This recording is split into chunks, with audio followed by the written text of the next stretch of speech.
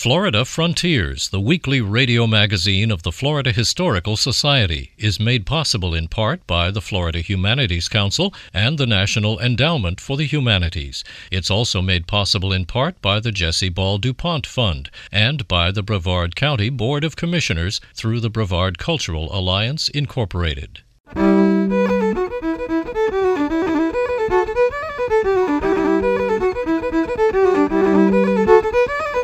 This is Florida Frontiers, the weekly radio magazine of the Florida Historical Society, on the web at myfloridahistory.org. I'm Ben Brotemarkle, and coming up on this week's program, a visit to the Rossiter House Museum. The night before, I didn't sleep very well. I wiggled all night and woke up early in the morning because it was one of the exciting experiences of my life. Remembering World War II through the eyes of German POWs detained in Florida. My parents already knew in December 1944 that I had become a prisoner, and my mother was relieved because everything was going downhill at that time. We'll go to the oldest lighthouse in Florida. All that ahead on Florida Frontiers. Our house is a very, very, very fine house with 2 cats in the yard. Life used to be so hard. Now everything is easy 'cause of you. And now the historic Rossiter House Museum in Eau Gallie preserves the Florida lifestyle of the late 19th and early 20th centuries. The property is maintained by the Florida Historical Society for the Rossiter House Foundation. Tours of the historic home are conducted 7 days a week, and the property is available on a limited basis for wedding receptions and other special events.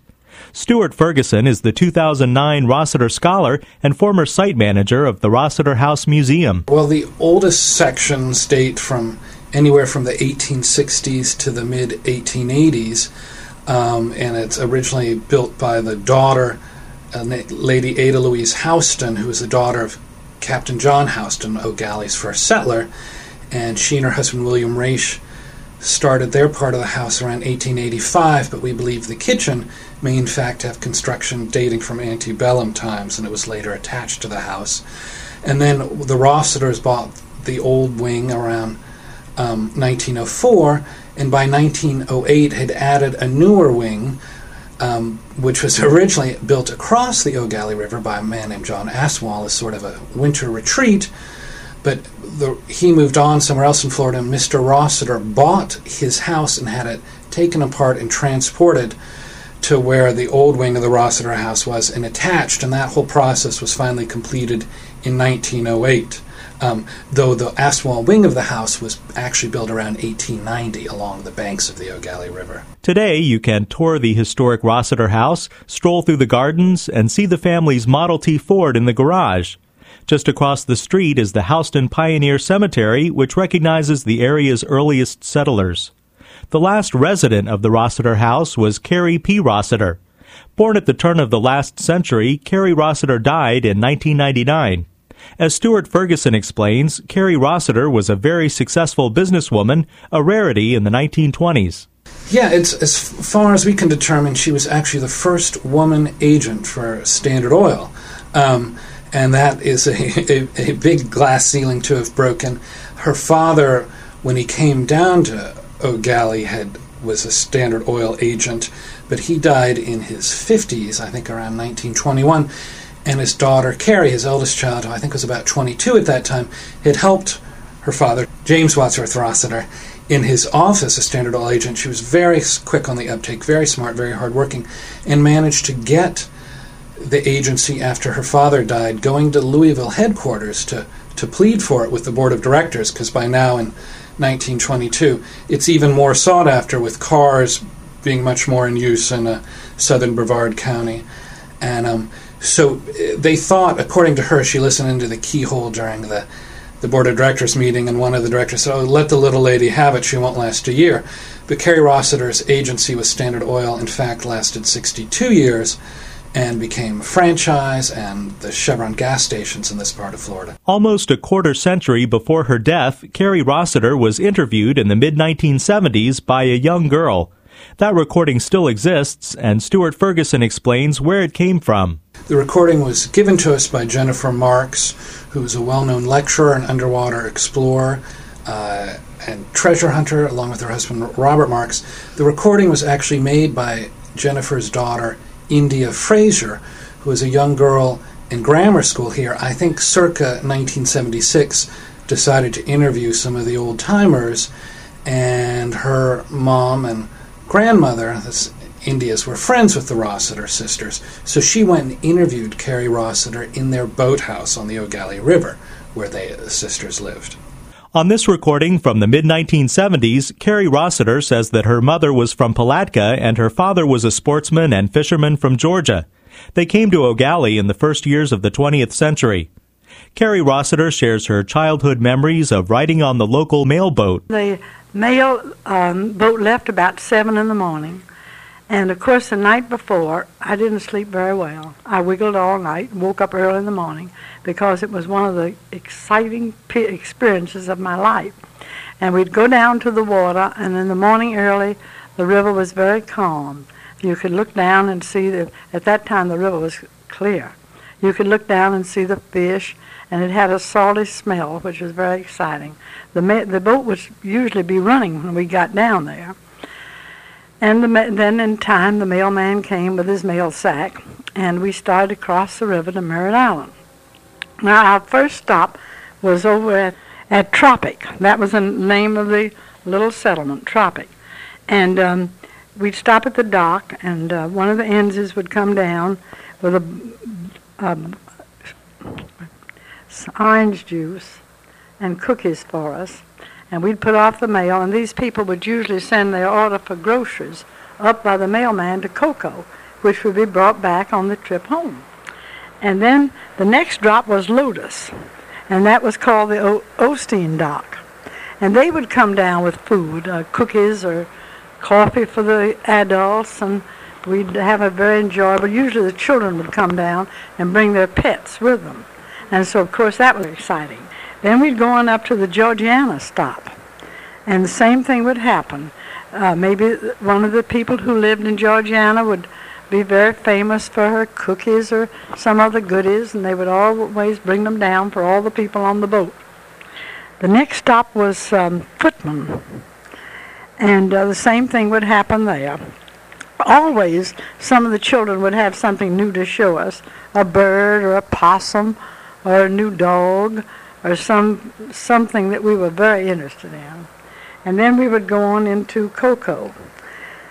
And the mailboat would land in Cocoa, and everybody would get off and go do their shopping or their errands in Cocoa. And then we'd have lunch. And I remember there was a little lunch place, a little tea room near the boat that had ham sandwiches in buns. And I have never tasted anything and with a Coke as good in my life as those sandwiches. By that time, we were quite exhausted. We'd usually go back to the boat and have a little nap. And around, I guess, 5 o'clock, the train would come in, and the mailman would bring his sack back to the boat, and off we'd go again.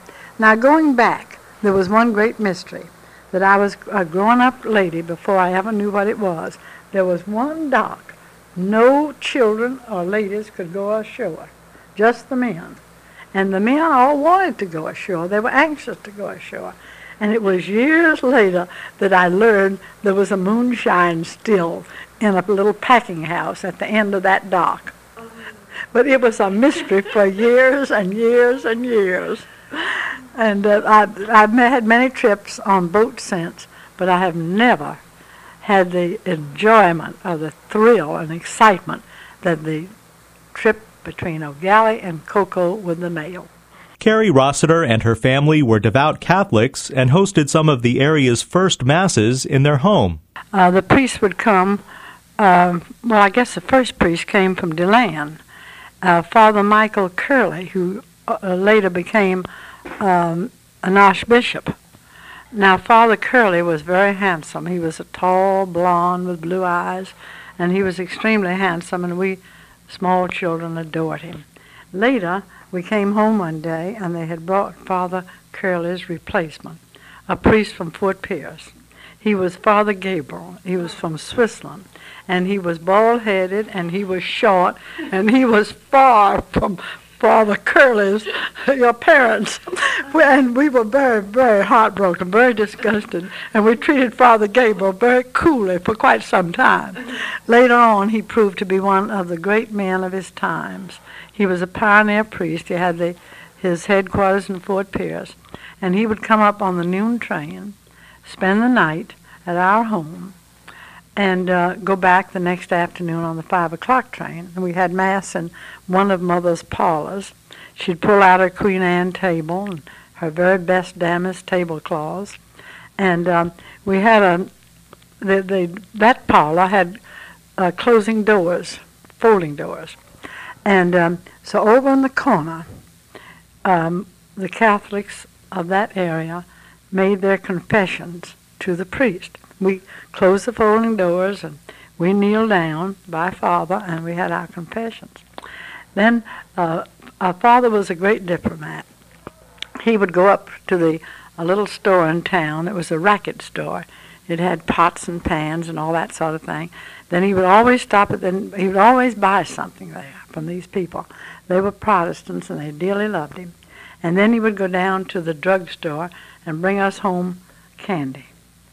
And so we dearly, dearly love Father Gabriel, and the present Knights of Columbus Council is named Father Gabriel Council. Using archival resources at the Library of Florida History in Cocoa, 2009 Rossiter scholar Stuart Ferguson is writing a book about Carrie Rossiter and her sister Ella with the working title The Rossiter Sisters. Well, it's very exciting because living or working as site manager the past year and some, I've just gotten really into the Rossiter ladies, and they were fascinated by the present and had full eyes, but they also loved the past, and they thought about the future, instanced by setting up a Rossiter Foundation. And what I'm hoping to do is to do a book on both, focusing on Carrie and her sister Ella, who is also a businesswoman, had her own insurance agency, and their lives at the house and in the larger O'Galley community, and their travels, because they both worked in business, but also involved in the church and in philanthropy and in their neighborhood. And I knew someone once who said it's better to, rather than worshiping your ancestors, it's better to be your own ancestor and create something. But I think the Rossiter ladies really did both. They were interested in the history of their area and of their family, but they were also interested in doing more and adding and creating. And so it'll be fun to sort of bring those two strands together and hopefully do a book that will be a popular history that people will really enjoy and get a feeling for their lives. A frequent feature writer for the Wall Street Journal, Stuart Ferguson recognizes the importance of remembering our past in Florida. As someone who was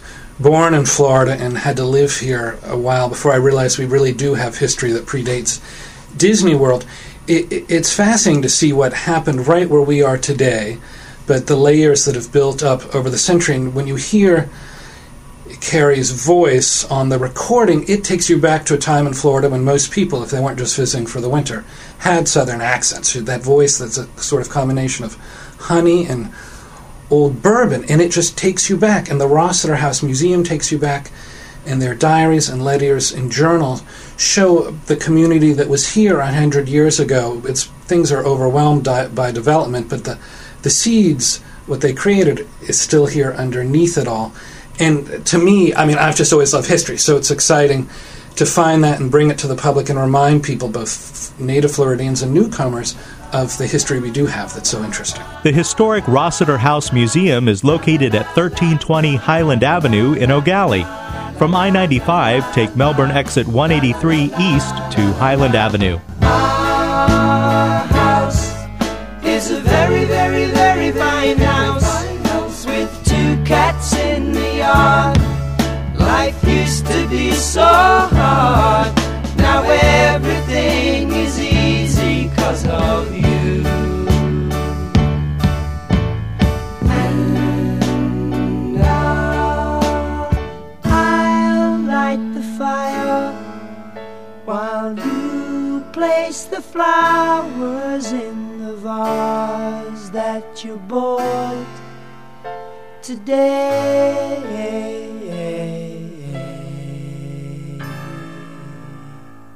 For more information about the Rossiter House Museum, access to the latest books on Florida, archived editions of this program, and much more, visit us on the web at myfloridahistory.org.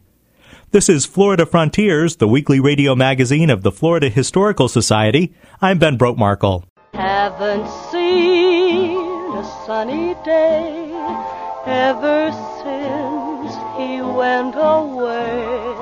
Wonder when my baby's coming home.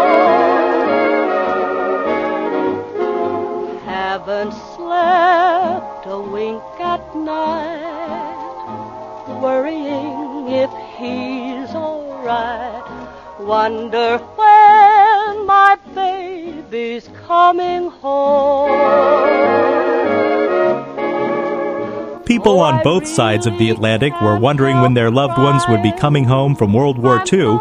As Janie Gould reports, many German soldiers were detained here in Florida. Florida hosted 10,000 visitors during World War II who weren't really tourists. They were German POWs, and they were held in detention camps all across the state. The largest was at Camp Blanding near Stark. Rupert Metzroth is retired now, and he lives in Martin County. But in 1944, he was an 18-year-old German soldier. He was captured by the Allies in Europe, shipped to the U.S. with hundreds of other POWs, and put on a train. None of them knew where they were going. In the morning, we woke up and there was a sun going up onto the left of us. That meant we were heading south. And it took 3 more days slowly, and we saw from the cars on the stations that we went through Virginia and then North Carolina, South Carolina. And after that, my geographical knowledge left. We ended up in Camp Blanding. We were greeted by our fellow prisoners, which used to belong to the Africa Corps. Rupert's first job at Camp Blanding was to be an interpreter in the shoe repair and tailoring shop. There wasn't much for him to do. I was bored. I was starting to fool around with the sewing machines. And I realized if I put a propeller on that spinning wheel, it works like a fan. From some cardboard boxes, I fashioned a wheel, and from that wheel I cut a whole propeller, attached it to the flywheel of the sewing machine. The faster I sewed, the cooler you got. So what I did is I fashioned propellers to every one of those sewing machines. And I got a little note the next evening where the ladies thanked me and they left a dime. I could buy a Coke.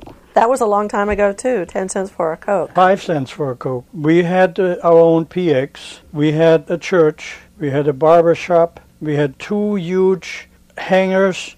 In one of the hangars there was a theater group, and on the outside of the hangars every month they showed a movie. We had to sit outside. A German language movie? No, all Americans. I saw all the Rhodes pictures with Bob Hope and Bing Crosby and Eddie Lamar. Yeah. And then of course we were shown a lot of propaganda movies too. You mean U.S. movies? Yeah. We wouldn't call them propaganda movies. No, but to us, for instance, we saw the movie 30 Minutes Over Tokyo, and we were rooting for the Americans. During your time at Camp Blanding, did you get any news from home? We sent a postcard in Livorno, Italy already that went through the Red Cross, and my parents already knew in December 1944 that I had become a prisoner, and my mother was relieved because everything was going downhill at that time. We could write a letter once a month. The paper we were writing on was treated so we could not use invisible ink. Were you in the camp when Germany surrendered and Hitler committed suicide? Yes. What we were wondering about is what's going to happen to us when the war was over. There was a lot of hatred in the American press against us, especially since the news about the concentration camps. I personally didn't know anything about those concentration camps. First of all, I was too young. I was not interested in it. And then when I was drafted, we didn't have any news in the front line. So it was news to me what was going on there. It came out in the American press, starting about when? 44?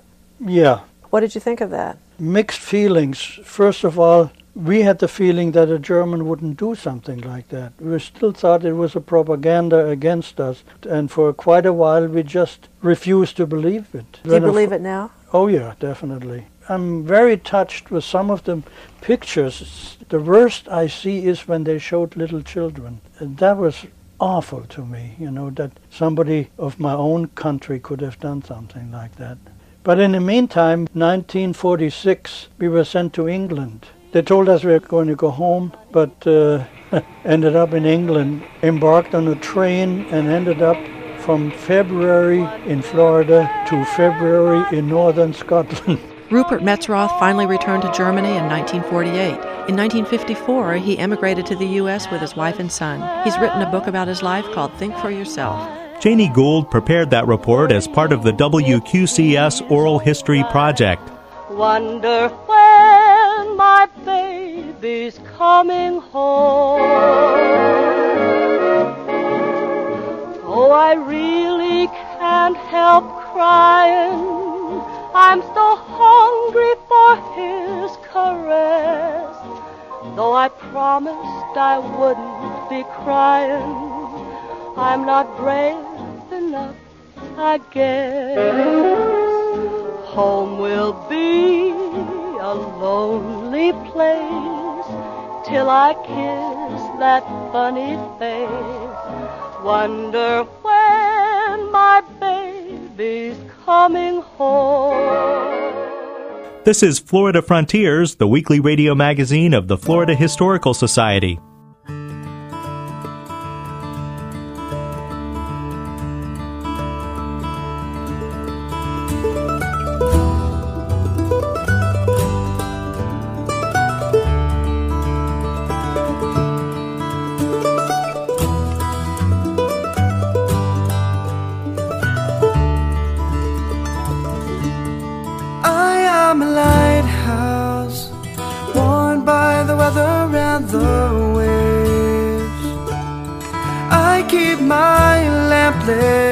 To warn the sailors on their way. Today, Florida has more than 30 coastal lighthouses. Many are still operating, and some are open to visitors. Bill Dudley reports on the state's oldest lighthouse and its turbulent history. Then I became conscious of a new sound. They were gnawing their way through the wooden trapdoor. Actor Vincent Price stars in this 1950s radio drama about three men in a lighthouse besieged by giant rats. We made it. People have always been fascinated by stories of lighthouses and those who tend them. Of all the lighthouses along our state's 1,800 miles of coastline, the oldest is the Cape Florida Lighthouse, built in 1825 to stand guard at the northern end of Biscayne Bay, near present-day Miami. The United States government bought 3 acres of land for $400 on the southern tip of Key Biscayne.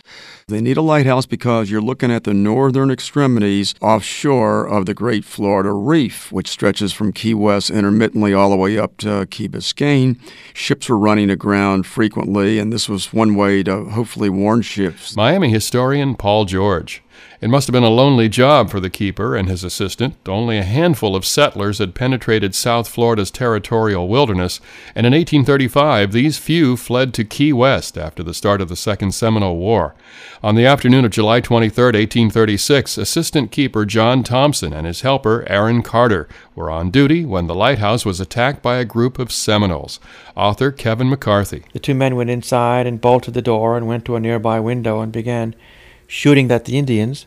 And then when the sun went down, it got very dark down there, the Indians lit their torches and burned down the wooden door. The two men inside knew what was coming, so they quickly scampered up the ladder, the wooden ladder that was inside the tower. And as they went up, they cut off the ladder behind them so the Indians couldn't follow. The Indians rushed in and began shooting their rifles up the tower toward the two men. As the inside of the tower filled with flames from barrels of burning lamp oil, Thompson and Carter were forced outside onto a 2-foot-wide balcony at the top. The light and its glass lenses exploded with the heat. As Carter lay dying of his wounds, Thompson, in despair, picked up a keg of gunpowder, intending to blow himself up along with the lighthouse and the Indians. He took the gunpowder, lit the fuse, raised the keg above his head, threw it down the shaft, it exploded, and the lighthouse continued to stand. The explosion was heard by a Navy ship 12 miles out to sea. After the Indians left, the sailors rescued Thompson, but the lighthouse sat idle for nearly a decade. Then, in August 1861, Cape Florida's light was put out again, this time the work of Confederate sympathizers. It's federal property, but it's in the Confederacy. They probably knew that the Union blockade would wrap itself around the coast of Florida, and this would be one way, perhaps, where they could hurt that blockade's effectiveness. The lighthouse was rebuilt again, only to be decommissioned in 1878 when a new light was installed a few miles offshore on the reef itself. At the start of the Spanish-American War in 1898, Cape Florida became one of 36 signal stations along the East Coast, intended to warn the citizens of Henry Flagler's new Miami settlement of approaching Spanish warships. There was this very real fear Spanish were going to invade Miami. Why is beyond me. Miami had 1,200 people, and it had a very shallow bay. The bigger question is, why would you want to invade Miami? It was a brand new, raw town of no importance at all.